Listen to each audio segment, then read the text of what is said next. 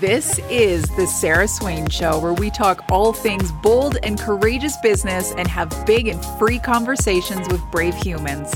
Nothing is off the table here, so get ready to be moved, challenged, empowered, and propelled into action.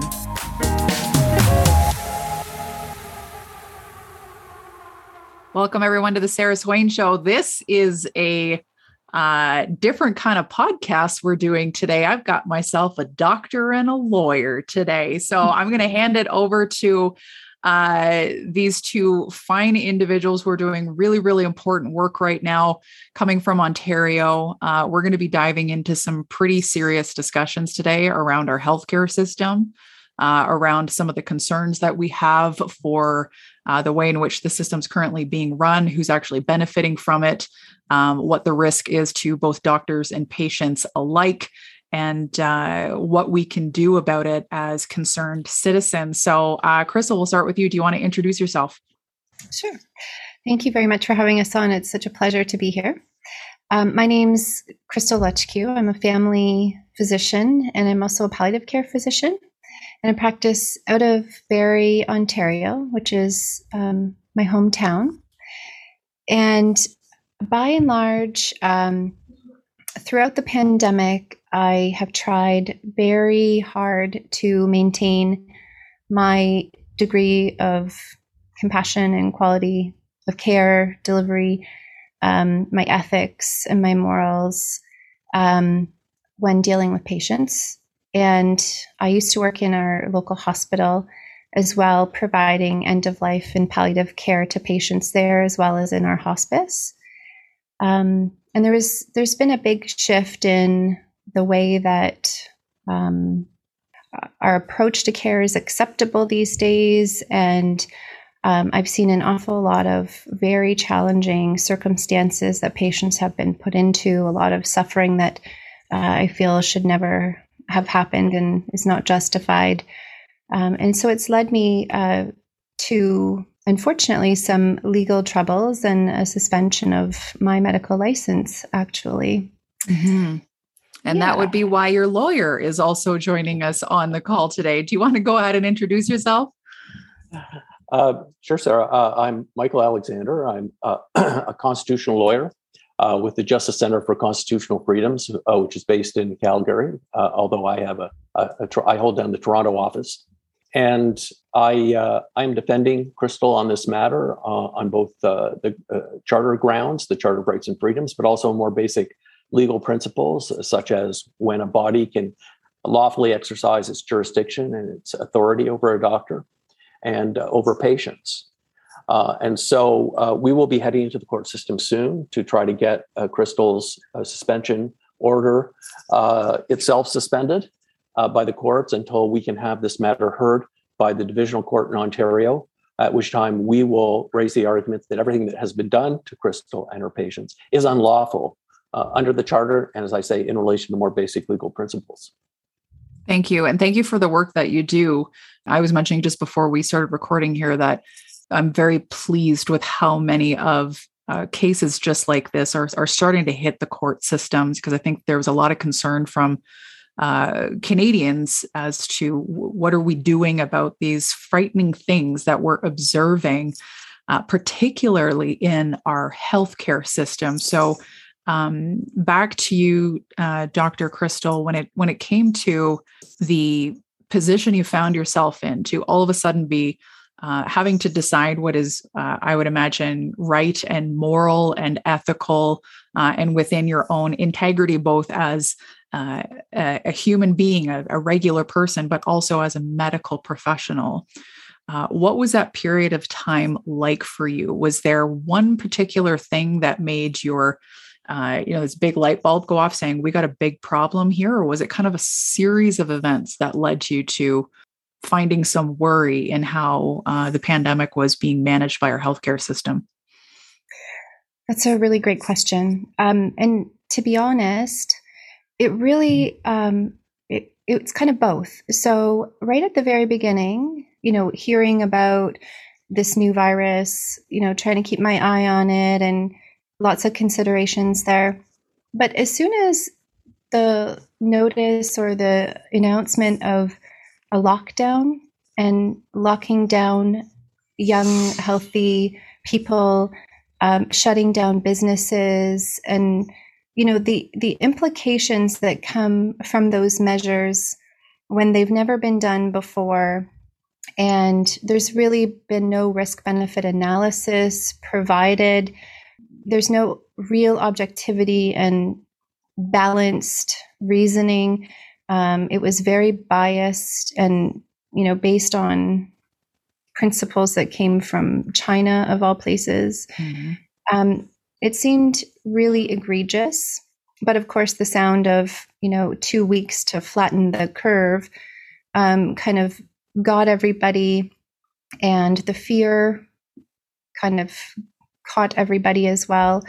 But those concerns didn't ever let up for me. And I started seeing signs very early on with my patients in terms of the isolation and being cut off from their social activities and their family and their friends. Basic needs of human life and the human condition are human contact and human connection.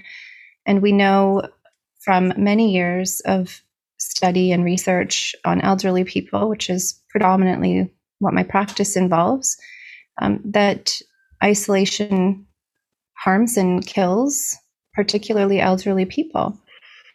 So I had a really significant patient who had lost a lot of weight very quickly because he lost access to his wife, and the interaction there, and just the response to him and his suffering was really too much for me to handle. We started losing empathy and compassion very early on, and I started seeing changes in behaviors of healthcare workers and colleagues, and long-term care approaches to caring for these people. And it was really affecting me. So I kept focused on trying to remain objective and researching, the risk of the virus and the risk of these other collateral impacts on human beings and human lives. And, when I started putting the pieces of the puzzle together and looking at how we very easily could have had a targeted approach for the most at-risk groups of people, instead of, a broad sweeping approach to all human beings, and not really even entertaining how that affected everyone else.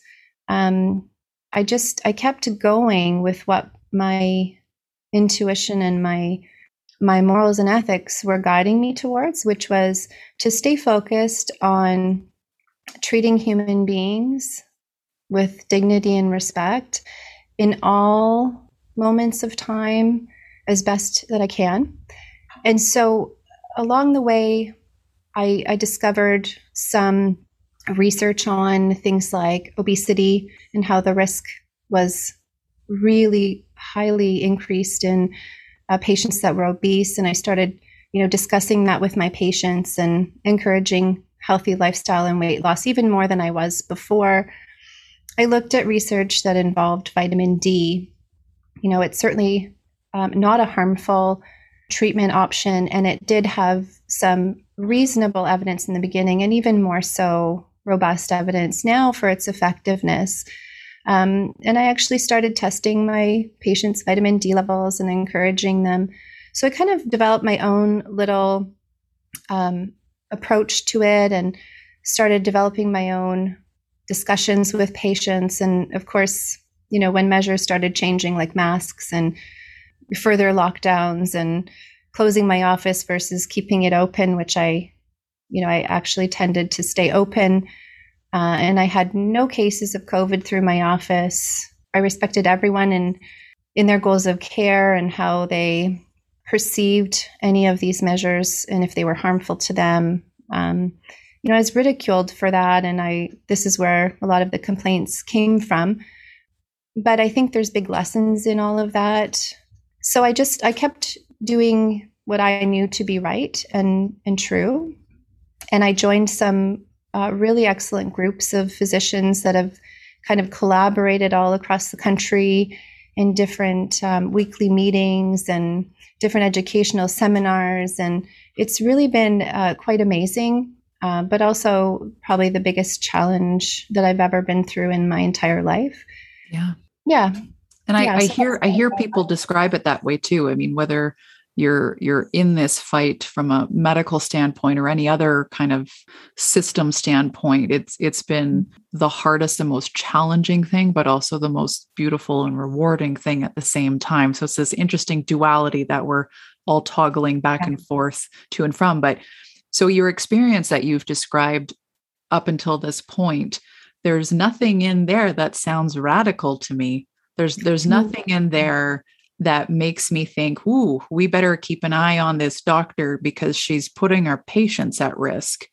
What was your general feeling inside when you started getting pushback for, it's by what sounds like you genuinely having your patients' best interest at the forefront of your practice? Yeah. What was your experience like when you started getting complaints about that? So it started actually about probably January of 2021. So it's been over a year since kind of the first complaints started. And I've never had a complaint into the college about me and my practice or my communication or anything prior to this. And so it's very unnerving and terrifying in the beginning because we don't, as physicians, get any kind of real training or education or understanding on what limits the college has or how to approach these things. So it was really quite unsettling in the beginning. But to be honest, at this point, I've grown quite thick skin. And it started by I was spotted, as this sounds silly, but in my community, I was spotted by someone, and someone took photos of me at a local freedom rally. And I was contacted by the chief of staff at the hospital who wanted to know basically my intentions for being there personally. And so right then and there, it was really obvious to me that instead of whoever saw me or didn't like, what I was doing personally, instead of them talking to me one-on-one, right, to try to sort out our conflict or discuss it even openly, they just went right to the authority or the leadership. And then it was being trickled down to me from them. And so there's no real way for any resolution or, improvement for that barrier now that's in the relationship. And I even brought that up and he kind of said, oh yeah, you're right. We normally would do that, and just kept going on. And so it's like, we're dismissing all of the previous functions of how we would deal with conflict management and leadership. And we're just accepting that this is the new way to do things, even though we know it's not effective or positive or productive. So that was kind of a big moment for me. And I started then really coming into my own kind of trust in myself. And it was just kind of one thing after another. Public health was called on me because my one staff member has a mask exemption. And that wasn't acceptable to someone. Public health called the college. The college called me. I dealt with that. Then it went on to a formal complaint, and I dealt with that very respectfully at the time. I was able to give my response and evidence to prove my responses. And that was accepted by the college, and I was kind of cleared of any concerns of my infectious disease protocol in my office. That was the first kind of big complaint. But then as I saw some things happening at the hospital in terms of egregious behaviors and actions towards patients or how we would normally do things, I felt very compelled to speak about that and my experiences publicly. And I went on a podcast with Liberty Coalition. And I expressed a couple of my concerns and experiences. And that, of course, got back to the leadership at the hospital, and it was really not respectful any longer. And the whole, privacy issue of your health information and having to submit vaccine status and, the mandatory vaccine policies that the hospital employed were all part of the reason that I actually resigned my privileges at the hospital. I couldn't align myself any longer with that institution. And then that's where the complaint happened from the upper administration of my local hospital directly to the president the CEO of the college. And I was aware only that the complaint went in.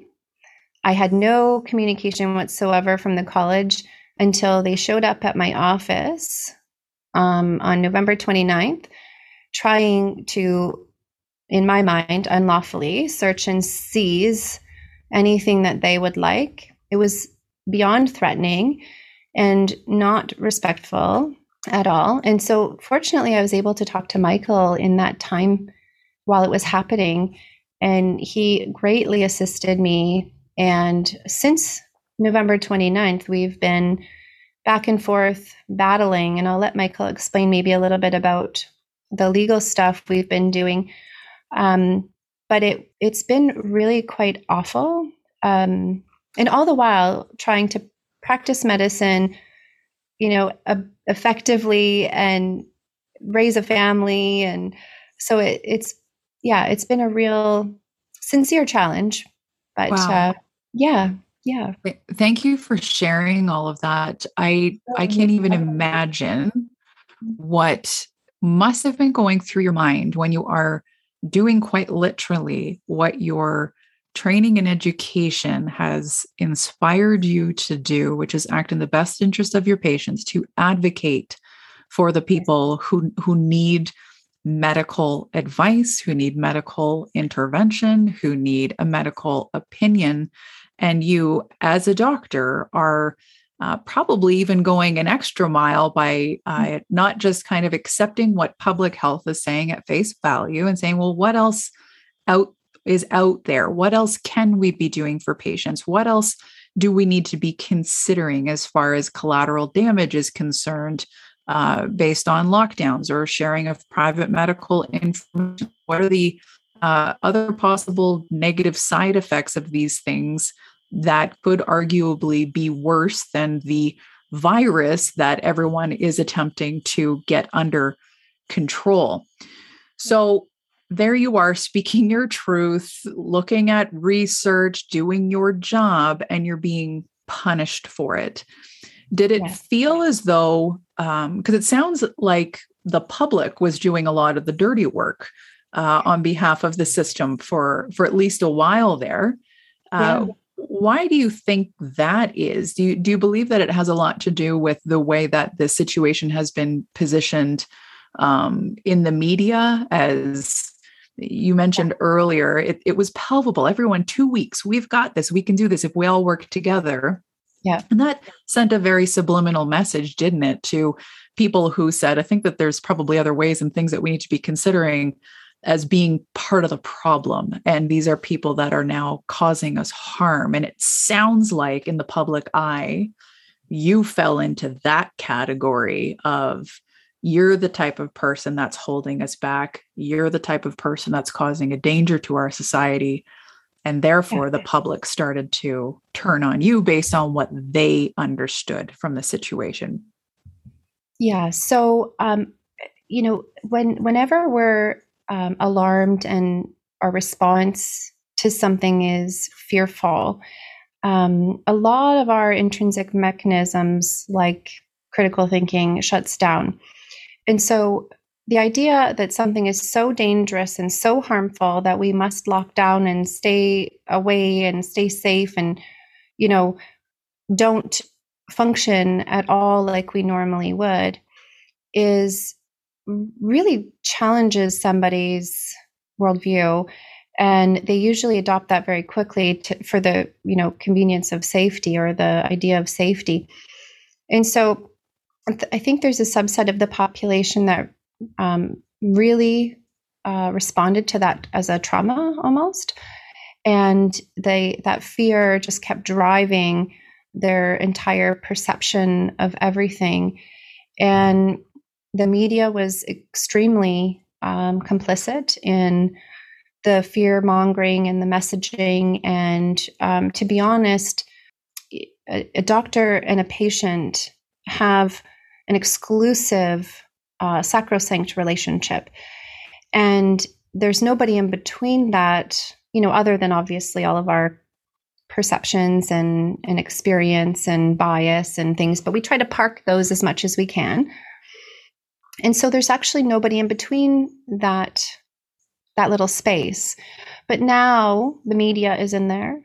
Now the college is in there. Now the government is in there. And there's other, pharmaceutical companies are in there. Employers are in there. And that never existed prior to this point in time. And it's not something that we should take lightly, because when something like this big happens, the likelihood of it going back to where it was before is next to impossible. And so, when I had my daughter, one of the best pieces of advice I was given was, don't start something that you don't want to continue. And so I carry that with me in all sorts of interactions. So as an example, a patient comes to me with back pain. I don't want to start a patient with back pain on opioid medications, because I know that can lead to, tolerance, addiction, things like that. And so this moment should have also required a pause and a reflection. Do we really want to be doing that? And that has never been done to my knowledge, even still to date, 2 years later. Mm-hmm. So it's extremely detrimental, and we're destroying the fabric, the foundation of where trust begins and kind of flows from, right? Absolutely. Yeah. And this is where, because I've got a lot of concerns with what's happening in our public health system right now, with this blanket approach that we have used for society en masse, when we know that every individual and every individual's body comes with a different set of needs. So to have the dialogue be removed from the situation, to have a doctor's autonomy of judgment and opinion and expertise removed from the situation and just kind of blanketed under one public health order, to have literally millions of Canadians who chose not to get vaccinated become fearful of the healthcare system, and to be at a point now where, if this was a true pandemic of great concern, I would like to think that this could have been a really wonderful opportunity to bring everybody together, to garner trust in leadership and work with one another and hear different conversations and open up dialogue and bring every solution, every tool we have known to us to the table, to be able to collectively together find solutions to move us out of it. I would like to believe that could have been the case, but it seems to be the complete opposite, which has now left the healthcare system in a very precarious situation of a huge amount of erosion from in trust from the standpoint of the general public, whether you're vaccinated or not. I think there's concerns here about how this whole thing was managed. So you started out with being a diligent doctor and thinking, wow, okay, we may have a pandemic on our hands here. What can I do for my patients? You started looking at information that led to some questions and concerns about things that you were doing or looking into. Then you started to operate your practice the way that you thought best in order to be able to serve both your staff and your patients. That then started getting you public complaints. And then you started to get into trouble with the college, and then things escalated at the hospital. You ended up leaving the hospital, and then you had some sort of FBI level search going on in your office. And now we're here with your lawyer having this conversation, and you've had your license revoked. Yeah. Suspended. Suspended. Yeah. Okay. So yeah. Why? What was their reason for suspending your license? Because I'm sitting here thinking, I wish I had a doctor like you. Why on earth would they deem you as being dangerous to your patients or the public? I think I'll let Michael answer that one, because it involves a lot of abuse of authority and legal kind of stuff. So, okay. Michael. Yeah. Well, there are so many things wrong here. It's hard to know where to start, but I'll try to get to the key point, which is that that anyone who, and it was made by the registrar of the college, Dr. Whitmore, a written statement was made that doctors cannot say anything at any time contrary to public health policies and recommendations. Or the veiled threat was that they could lose their license, and certainly disciplinary action was mentioned as a possibility when the statement was made. Now, there's a real problem with that. What authority does the registrar or even the legal department have to impose this requirement on doctors, right? And if you look into, because they act under public legislation, and they must locate their powers in that legislation, or they have no authority. And if you look at what Dr. Whitmore said and what has been posted on the site, the college refers to a document published by Health Ontario that makes recommendations regarding various kinds of practices. And they have not located their authority in anything except recommendations made by the government, not laws or not regulations. And so you can't write a medical exemption unless somebody has had an allergic reaction to the first shot, or somebody has developed myocarditis or pericarditis from the first shot. But otherwise, you can't do that. So the college has laid that out as kind of a legal standard, but it's all based on government recommendations. So you look at those documents, they're not grounded in the law. And so the college is overstepping its boundaries, saying, doctors, you can't say anything contrary to what the government is recommending. And then you also can't write medical exemptions, even though it's just a government recommendation. And so Crystal has been hit on both counts. I mean, she's being accused of spreading misinformation. And she is also, has committed the crime of writing a medical exemption. So I say to the college, where is your authority? And the college just will not reply. And so we're taking them to court. And I think it's manifestly clear that the college has no authority. And if you look at the documents they cite, they have no authority. And when it comes to the public health documents, the Ontario documents regarding medical exemptions, the Ontario document says right at the top of the page, this is no substitute for advice you may take from your doctor or your lawyer. Okay, what could be more plain? It does not say you will do what the college will say. Say, talk to your doctor, talk to your lawyer. They are the ultimate authorities. And so where the college thinks it can turn that into a standard of practice, so to speak, based on which they can prosecute doctors and hurt patients, as in the case of Crystal, it's mind-boggling, really. It really is mind-blowing because, and I think this is partly intentional on their part to make this so confusing and almost feeling like a backwards world that we just give up trying to understand it, or we give up trying to pursue anything. And I've found myself in a similar situation trying to find the legal authority for why I cannot get on a plane in my own country right now. Right.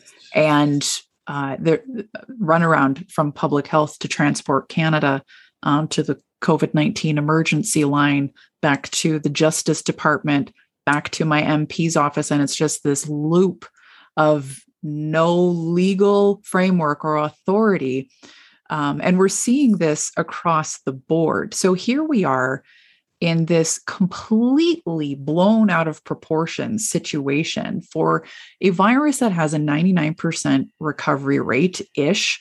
And we're hell-bent as a society on inoculating people for with vaccines that are not stopping the transmission or preventing people from getting this virus, and then effectively segregating two classes of people. And we have this whole other kind of dark thing brewing here behind the scenes. Why do you think, and you may not even have the answer to this, I don't even know if anyone does, but why do you feel as though the college is striking down with this size of a sledgehammer, knowing that there's little, if anything at all, that can legally support or justify them in the position that they're taking? Well, and by the way, Sarah, I represent doctors all over the country, and this is going on with all the colleges in every province. In Ontario, one of the reasons that it's happened is because doctors are normally represented by the Canadian Medical Protective Association. So doctors and the government pay into an insurance fund. And if you have a problem with the college, then you go talk to your CMPA lawyer at one of the appointed firms. There are only a couple in Toronto. And those CMPA lawyers will not challenge the college on charter grounds, and they will not challenge the basic principles of administrative law or public law that constrain the authority of administrative bodies like the college. And in fact, if you press them on it, they will even admit that. And so doctors historically in Ontario have been represented by lawyers who are committed to negotiating within the framework given to them by the college. The definition of the law, the definition of the problem, and so on. And they try to negotiate you into a solution, which is ultimately, I believe, hurtful to the doctor, because they're signed into undertakings and agreements that they should never agree to. So we have this historical problem in Ontario. And then a second aspect of this is a larger one, which is the administrative state. I mean, government is so big today. There are so many different bodies and agencies exercising government authority. Ministers who are responsible for governing these different bodies and policing them don't have the time or the resources to do it. And often they're just not committed. The Minister of Health in Ontario can find out at any time of the day by picking up a phone what's going on with the college. But our government has not consistently policed the college in Ontario. And I would say this has gone on in other provinces as well. And so the government has kind of had a hands-off attitude. You're the experts. You can figure this out. You've got the expertise. You set your standards of practice for doctors. And so there has just been kind of a deferral to the expertise of these colleges. And it's been very harmful, because over time, the colleges have done what any organization would do, which is, increase their power over time if they're not checked. But I want to say I really identify with what you're saying, Sarah, because I have tried to figure out how Health Canada works. Okay. And I can't figure it out, because I've spent hours and hours on government websites, tracing all kinds of statements, papers, flow charts, and I still can't figure out who made the decision in Health Canada to say that you can't prescribe ivermectin. And I think that is probably an unlawful statement that the government has made. Yeah. And so it's going on everywhere. And COVID and the so-called pandemic has given government bodies all across the country an opportunity to engage in overreach. And that is their tendency to begin with. And so we're stuck in this terrible mess where people don't describe where their authority came from. And then we try to find out. And that turns out to be very murky and muddy. So this is a crisis for democracy. Yes. Oh, well put. And right up my alley of what I'm very passionate about myself right now is the erosion of our democracy. And you mentioned earlier, Dr. Crystal, about when you kind of start at a certain point, it's harder to come back, as opposed to starting from a simpler place and then working your way forward. And this is the concern that so many Canadians have, is it feels as though we have shifted into an extreme version of government, an extreme version of healthcare, an extreme version of law, and all of these other systems. And the fear is, can we come back from this once if people like you aren't actively challenging these systems right now? Will we lose these autonomies? Will we lose these freedoms? Will our democracy continue to erode into a place where we really don't have any say anymore? And the reference of the runaround when it comes to the government is of deep concern to me. And we're starting to see a little bit of it. I've seen it in Ontario, and I've seen a little bit of it out here in Alberta, where we've kind of got this finger pointing going on now between the government and public health. Where our chief medical officer here was just on the stand here a couple of weeks ago in a trial where she was very much saying, I was just following the advice of the cabinet. And then in Ontario, we have the Ford government saying we're just following the doctors. So we're like, well, which is it? And where is this core information coming from that gives the justification for these orders and these measures that are being struck down? In my own attempt at trying to understand the federal travel mandates, and then following the work of the Honorable Brian Peckford right now, and final remaining living signatory of the Charter of Rights and Freedoms, I was alarmed at not being able to find anything that would provide legal justification other than this clause in the Aeronautics Act that says the minister can enact these temporary orders in the event of an emergency, with the caveat that there has to be consultation with the appropriate departments based on what the emergency is, which would then kick things back to public health. And think, okay, if the minister does have this legal authority to enact some sort of interim order in order to rectify a situation, then what is the documentation that's being used in order to uphold the decision to place an interim order? And it comes back to this abyss of public health and not being able to find what the heck this governing piece of information is that has so far been unsuccessfully located by anyone.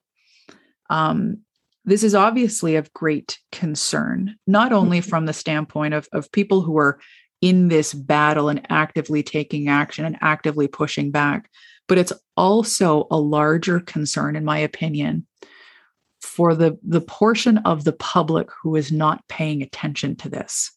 Yeah.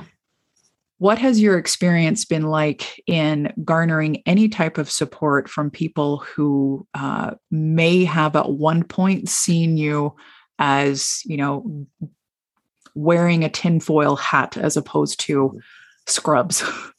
Have you had any success in having conversation, or is dialogue just completely shut down and not open at all to hearing your point of view on this? So in the beginning, I found people were, I would say, a mixed bag of openness and receptibility to my perspective and my concerns. Or, as the doctor, I feel there are certain things that I have to let my patients know. And so after a conversation with me, normally they would leave there, I would say, by and large, understanding better the pieces of the puzzle that they didn't know before. A lot of people were very open to that, and I don't know that it overall changed their decision-making or affected them really in any way other than they might have thought or questioned things. And really, that's where it all starts anyway. And as things went along and more measures were put in place and there was harsher punishment and coercion and force, people kind of backed away and weren't really wanting to engage very much. And if I said anything, it would be misinterpreted or the conversation was shut down a lot. But then there has been a window of time, I would say, in the last maybe January-ish, where some of the people that I had previously heard very challenging statements from, strong opinions about unvaccinated people, and from my perspective, quite abusive language and discriminatory perspectives. They returned to my office for a follow-up visit or had a conversation with some people again, and they were asking me more questions, and it was a lot more flexible and fluid and engaging than it had been. So I find really kind of overall there's been an ebb and flow to it. My messages and kind of information that I presented to people hasn't actually changed. It's only gotten stronger, in fact. And I do try to remind people if they are kind of pushing back against me about the messages I was giving in the beginning and how they're very much the same. And can you say the same thing for public health or the leadership in our province or at the hospital level or anywhere? And you can't. There's so many inconsistencies and bias perspectives, and they only talk about the benefits. They never talk about the consequences or the risks. And there's demonstrable factual evidence about these injections. And when you put that into perspective of how we're treating human beings, it's absolutely abhorrent from my perspective. I can't engage in it. And I'm respectful to all people, regardless of what their perspective is. But I don't continue on engaging if somebody's expressing really harsh, abusive sentiments towards other human beings that are unjustified and unnecessary and cause harm. And, the college and what they've done it's not just me. There's at least 7 other physicians that are in some degree of a similar boat. But there's 40 other physicians that are, actively under investigation. And it's really so damaging to our healthcare infrastructure, the diversity of different perspectives and approaches. And also, what are we teaching people? That if you ask questions, if you express your concerns to authority, that you're punished and shut down. And it's at every level. Mm-hmm. So, it becomes kind of a bit of a tornado. And I feel like it is coming to a head, but it's going to take a lot of really big moments, I think. And so far, all of us that have been actively standing up for what truth is and where we find truth in science. Science is only one tool that we use to try to understand the human condition, the human body, the world we live in, but it's not everything. And if we shut down everything else and put science only at the top, it becomes then a dogma and not a tool anymore. And that's so, exactly yeah. And so it's so much bigger than just medicine or just healthcare. Yeah. But every freedom that we have, and to me, as a doctor, I was trained to, at the highest value, place bodily autonomy and informed consent. And, I was also taught that really under no circumstances do we make decisions for patients or force patients into medical treatments. And I know our system is not perfect, but I have only in my 8 years of independent practice experienced that like twice probably, where there's a doctor that's more forceful or, disagrees with what my palliative approach was and went and talked to the patient. And so, but now it is, it's expected that we remove patients' own ability to make choices about their body.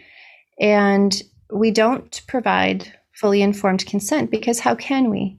We don't know enough about the long-term side effects or adverse events. We are dismissing, and we're not looking for any of the immediate short-term or medium-term ones. We're not doing anyone any good service by dismissing and denying these things and being silent or scared to speak up about them. And this is exactly the environment that's been created, right? Is one where people are fearful to speak up, or people are fearful to disagree, or people are fearful to challenge something because the consequences are made so public and so fierce and so heavy that it's obvious that we are being trained to comply. So when it comes to the trust and the erosion of the trust in the public health system, the fear in the conversations that I have with so many Canadians these days is, well, if all of the doctors who really are acting in the best interest of their patients are actively being removed from the system, then who are we left with that we can feel safe in advocating for what is good and right for us as an individual if it happens to be different than this mass public directive blanket approach of healthcare? And that's very, very scary and very, very real for a lot of people right now, especially for the group of Canadians who are not vaccinated, because there's a fear there that either we won't be treated fairly, or we won't be treated at all, or we won't know which doctor we can or cannot have open dialogue with, without fear of being reprimanded or chastised or ridiculed or shamed for thinking the things we're thinking or having the questions that we have. And that's a really sad state of affairs to be, especially in a country like Canada, where I definitely couldn't have predicted having to face these types of issues here. But here we are. Yes. And this the choice has been taken. Yeah, and I might add with that, sir. I mean, the whole system, this public health response has been set up. There has been gaming going on with this. There have been a lot of practice runs for a pandemic that have been going on in North America since 1999. Robert F. Kennedy details this very nicely in his new book, The Real Dr. Fauci.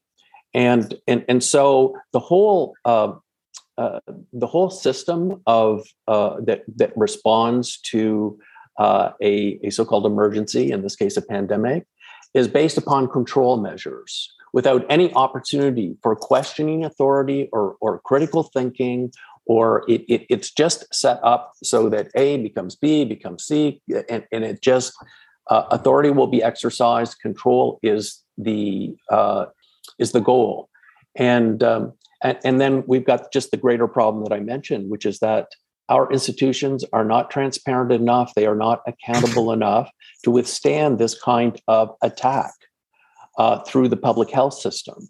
And so, the only way that we're going to solve this situation going forward is to have new rules regarding transparency and accountability with the colleges, with our governments, with all kinds of administrative bodies, and clarify what people's rights are. So when they go on the internet, they can find out. But right now, government doesn't want you to know. And that's got to send chills up everybody's spine, no matter what side of the fence you're on with vaccines or lockdowns. That concerns me that not all Canadians are raising a red flag with that one thing alone of why there is so much authority here and why there is basically close to zero autonomy on behalf of the individual citizen, the individual patient, or that removal of choice from their life. And there's a lot of dialogue that says, oh, you have a choice to get vaccinated or not. It's 100% no longer a choice. It was a choice when they were handing out suckers and hot dogs and ice cream cones, and people could go get and post a picture of their Band-Aid, and then they made a choice to go get vaccinated. And I said, well, good for you. I'm happy that you feel better now. It stopped being a choice for people when there were things that were being taken away as a result of that choice. You then had to choose between your integrity, your belief systems, and your freedoms. And for many, these conversations that so many Canadians desperately wanted to be able to have with their healthcare provider around understanding the risks involved with taking an emergency authorized vaccination, which I think even the definition of vaccination could even be challenged on this as well. Mm-hmm. It was no longer safe to even ask questions, let alone make a decision to not receive the injection. So this is now the current state of our healthcare system in Canada, province to province. Where do we go from here as citizens who know that what's happening right now is wrong? And we see what's happening with doctors like yourself, Dr. Crystal, and our heads are exploding back here, feeling very helpless in what we can do to support you or to, use our voices to leverage our politicians. Maybe, Michael, this is a question for you. What can the general public be doing right now? Because I know that there's going to be listeners listening to this. Their hair's going to be on fire listening to this, thinking like, I got to do something. What is your best recommended course of action for the everyday citizen right now? Well, it's a really tough question because not everybody can bring a legal action. It's expensive. You can get together and, as a group, you can bring something like a quasi-class action where everybody throws in a couple of $1,000 and you hire a lawyer. And if you get a large enough group, you can proceed against the government. So I think you should keep that option on the table. But, you have to build awareness on a political level because it's not just this problem has to be attacked on many different levels. We're attacking it on the level of media today. It has to be done in the courts. It has to be done through politics. It has to be done in your neighborhood, talking to your friends. And that's one of the biggest problems is how to talk to your friends. I mean, we've probably all lost friends. I've lost a lot of friends who don't like my point of view, and I've made no effort to impose it on them. But I'm labeled an anti-vaxxer and I'm way out there and aligning myself with the wrong people. So I've had to make new friends. The thing is, how do we get out of this unless we go back to those people who have rejected us for our views and say, can't you give me a fair listen on this? Yeah. And so it's really, there's a guy in the UK named David Sharalambu. And he's got a website, I believe, called findingpeople.net. I'm sorry if I've got that name wrong, but he presented at the World Council for Health a number of weeks ago a strategy for talking to people who don't want to hear your message. And, this really needs to be in the hands of communication experts and people who know how you can appeal to people who just don't want to hear the truth. And so I would ask people to check out his site because he's got some very good recommendations. It's a little bit out of my domain, but that's amazing advice though, because that is the number one issue is, I think the freedom convoy that happened in Canada helped many of us realize that we weren't crazy in our thought process and how we were seeing things. So now we very much know that there's a large number of us who are having a lot of shared concerns about what's happening right now. And to your point, Michael, the next step is how do we bridge this gap now to help enable folks to be more open to hearing our points of view, especially for medical professionals as yourself, because I'm sure that there are doctors out there still who are choking on their words. Yeah. At least I want to believe that with every cell in my body, that there are doctors that are in the system right now that know that something isn't right and are maybe too fearful to obviously have their license suspended. I mean, you're living proof of what happens if they decide to push back. So from your standpoint, if there's doctors listening to this episode, what would be the advice to them if they want to say something, if they're feeling unsafe, or if they're feeling concerned about what they're witnessing? So by and large, I think what we do often is we take this political correctness and we kind of apply that lens, and we want to be accepted all the time. And this is part of human nature. But, it's at the greater detriment if we continue to do that. So instead of, trying to not call things what they are, like bullying. So name calling, blaming, shaming, pointing fingers at innocent people, as being the reason that this is happening, or the reason that this is continuing, is a naive and narrow perspective that is not founded in any kind of solid evidence from any spectrum. And to focus on how you treat people, because how we treat people in a crisis tells a lot about our character.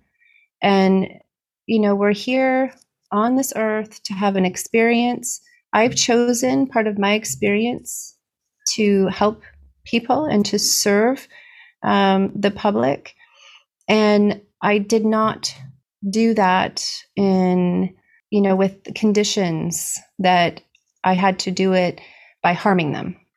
So if you see harm, call it what it is, be aware of it, and express concerns to people that you might be more trusting in, to see if you can find some guidance on how to approach it. And if you think that you're going to be spared in all of this, you're not. I'm a living example, I think, of that. And that was the purpose that the college has gone to these extremes, is to use me and other physicians like me as an example. And you don't want to be like, Dr. Crystal, and don't do this. But at some point, you have to accept that if you continue along in a system that is harming people, it's going to destroy you as well. So be true to yourself and the values and the ethics that got you into medicine, and the reasons why you're here to help people, and help people in the most compassionate and ethical way. That's our job. It's never my job to force someone to take a medical treatment. It's never my job to judge someone or be biased. And I actively choose that behavior and actions with my patients. So reflective practice is really important, in self-introspection. And if you can start somewhere, just start with being present and aware of your patient and what their concerns are. And, what would you do previous to this? Because it shouldn't really be different than right now. That's a brilliant question to ask oneself, whether you're a medical professional or not. If you can find it within yourself to remove what we have been pumped over the last 2 years, and ask ourselves, if the same situation that I'm feeling agitated by or concerned about today were to present itself to me without having this other knowledge or directive placed in front of me, how would I, as the individual, respond to this?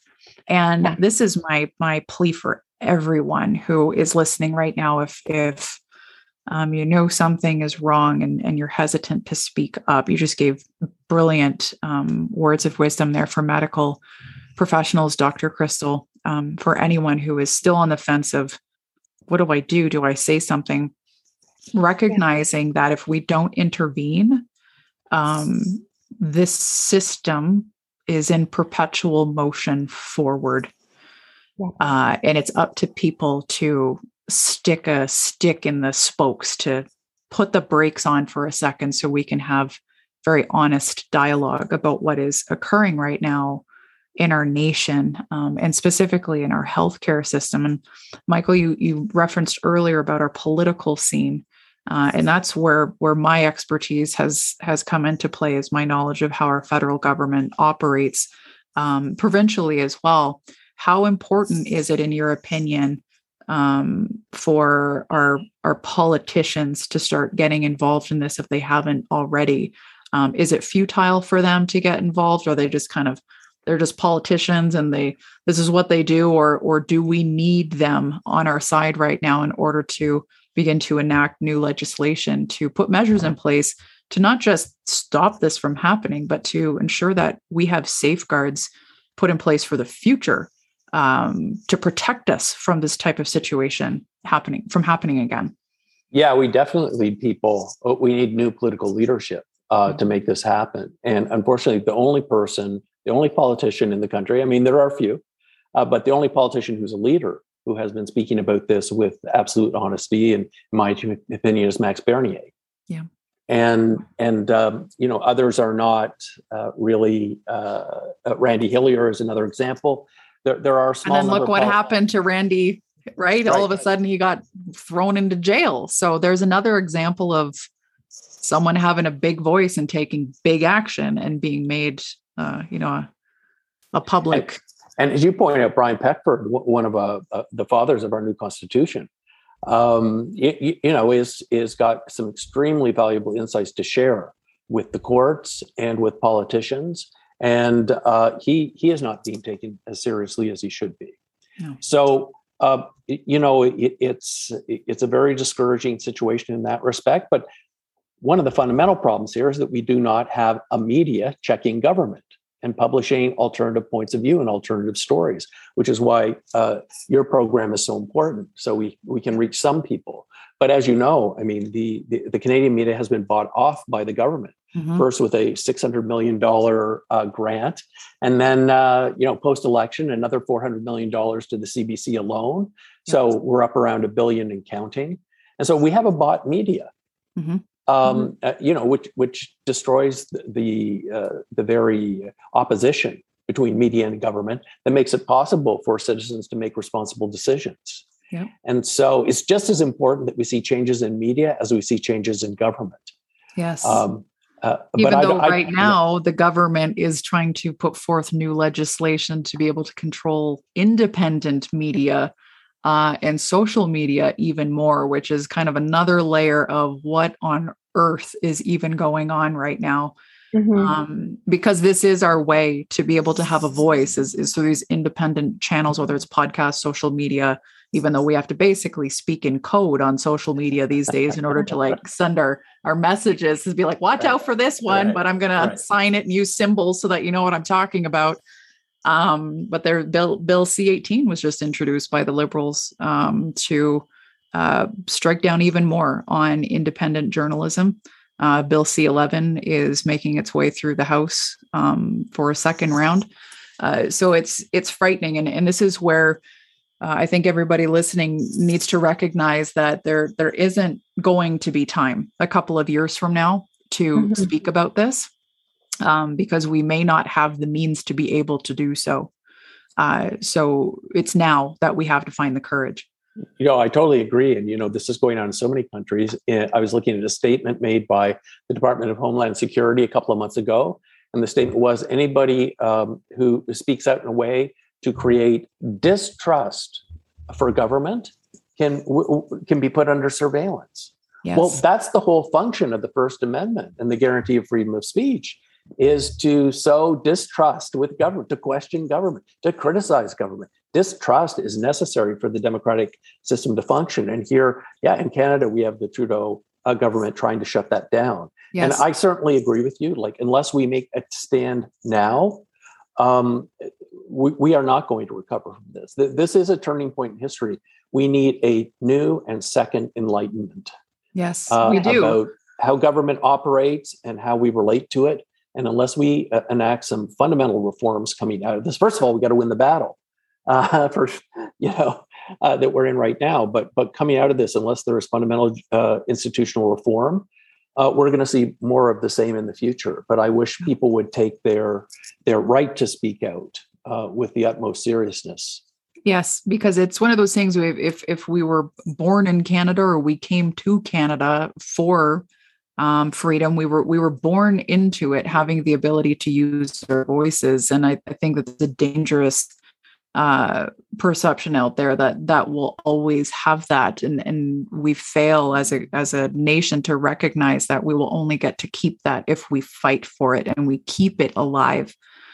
Because the government won't do that for us. And they're certainly showing us very clear evidence of that now. Right. Where can we keep up with your case? Is this something that the public can access if they want to follow along with, or where can people get more information? Yeah, we do have a website, the Justice Center for Constitutional Freedoms, and we have press releases and updates about cases there. I don't have a website. I've never had a website for my business or my office. I'm personally on Instagram, and I really don't use social media very much. So I think probably the Justice Center website would be the best. Clearly, the legal costs are quite extensive. And so donations to Justice Center to help with that would be amazing. And we can provide the website to make donations there. And certainly, when there is an update, it will be posted on the Justice Center's website in terms of a announcement. And we're hoping that will happen because part of our approach, I think, is a bit different. And in the college's action to suspend my license, there's been enormous harm caused to my patients. And we collected 70 patient affidavits on the variation and the degree of harm that has been caused from their decision. And we're including that in our submissions and part of our legal approach, because that's where I don't think the college has really considered the consequences of their actions. And I think every single person, no matter if you're a leader in leadership or in an institution or you're an individual, the accountability lies within you for the decisions that you make. And so, the hospital can point the finger at the government, but the government saying, oh, no, we didn't make that. Whoever made those decisions needs to be held accountable. Agreed. Because they made those decisions. They chose them. For whatever reason, you can say I was just following, but you followed them. You chose to follow them against your better judgment, and that falls on you then. So we have to hold people accountable at all levels, personally, professionally, employment-wise, socially, all around the board, and use real language in what things actually are, bullying or abusive of authority or whatever. And really, once we start doing that, we're acting very honestly and transparently, and lots of good things flow from there. Yeah. Do you have hope that this is going to turn out in your favor? I do. I'm not completely floating in the clouds thinking that, we're putting this motion forward and it's all going to end up just how I want it. I don't know that that's really a high possibility. But we're putting our absolute best foot forward in the most real, authentic, and humanistic way possible to express to a judge who's going to have to, with his or her own eyes and ears and mind, wrap their head around the consequences of the decision on a small community that's already struggling, on all of those people. And so the college, made their decision, but they had other options. And hopefully a judge will see that this was not the right decision. And I'm very, I have faith. I have to have faith in the goodness of people in the world that we live in. And I don't see how someone can turn a blind eye to what we're putting forward. I share the same faith as you. I believe that it may continue to get darker before it gets better. But I'm of the firm belief that this will end up working out in a right and just way. It's just a matter of, are there enough of us right now? And are we loud enough right now? And are we seizing every opportunity we can right now to be able to make this right for so many reasons, so much needless suffering, so much harm that has been caused that could have been avoided had doctors like you been given more autonomy to be able to just do your jobs and work with your patients. So I thank you deeply for the sacrifice that you chose to make. As you mentioned earlier, you chose not to simply say, I'm just doing what I'm told as a doctor. I'm just following the directive that's coming down from public health or the college or wherever it's coming from. You made a choice to not do that. And it was an important one because we need more doctors like you to be pushing back on this right now for a number of reasons, but more importantly right now to restore any inkling of trust left in our public health system, because I fear how many people, very much like myself, will now avoid seeking healthcare as a result of not feeling like we're safe in the hands of doctors, simply because we don't know if they will advocate for us over the orders that they've been given. So lots of work to be done. But thank you. And thank you both for joining me here today. We will get this out to wherever the heck we can get it out. And we'll also link up the Justice website in the show notes. So if you're listening, you can head to the show notes of this episode, give that link a click. And I imagine are the donations also linked up there as well? Is it the best place if people want to donate? Yeah. We're supported by over 15,000 people across the country and a small number of foundations. And so if people believe in what we're trying to do, please consider donating. A donation of any size is always welcome. Well, thank you very much. And thanks for joining me here today.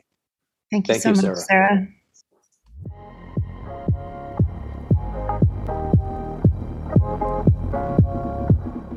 Thanks for listening to this episode. If you need support to grow or start your business online, be sure to connect with me at www.businesswithsarah.com/connect or send us an email at team@businesswithsarah.com.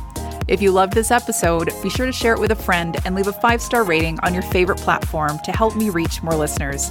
Until our next chat, be courageous and take some action.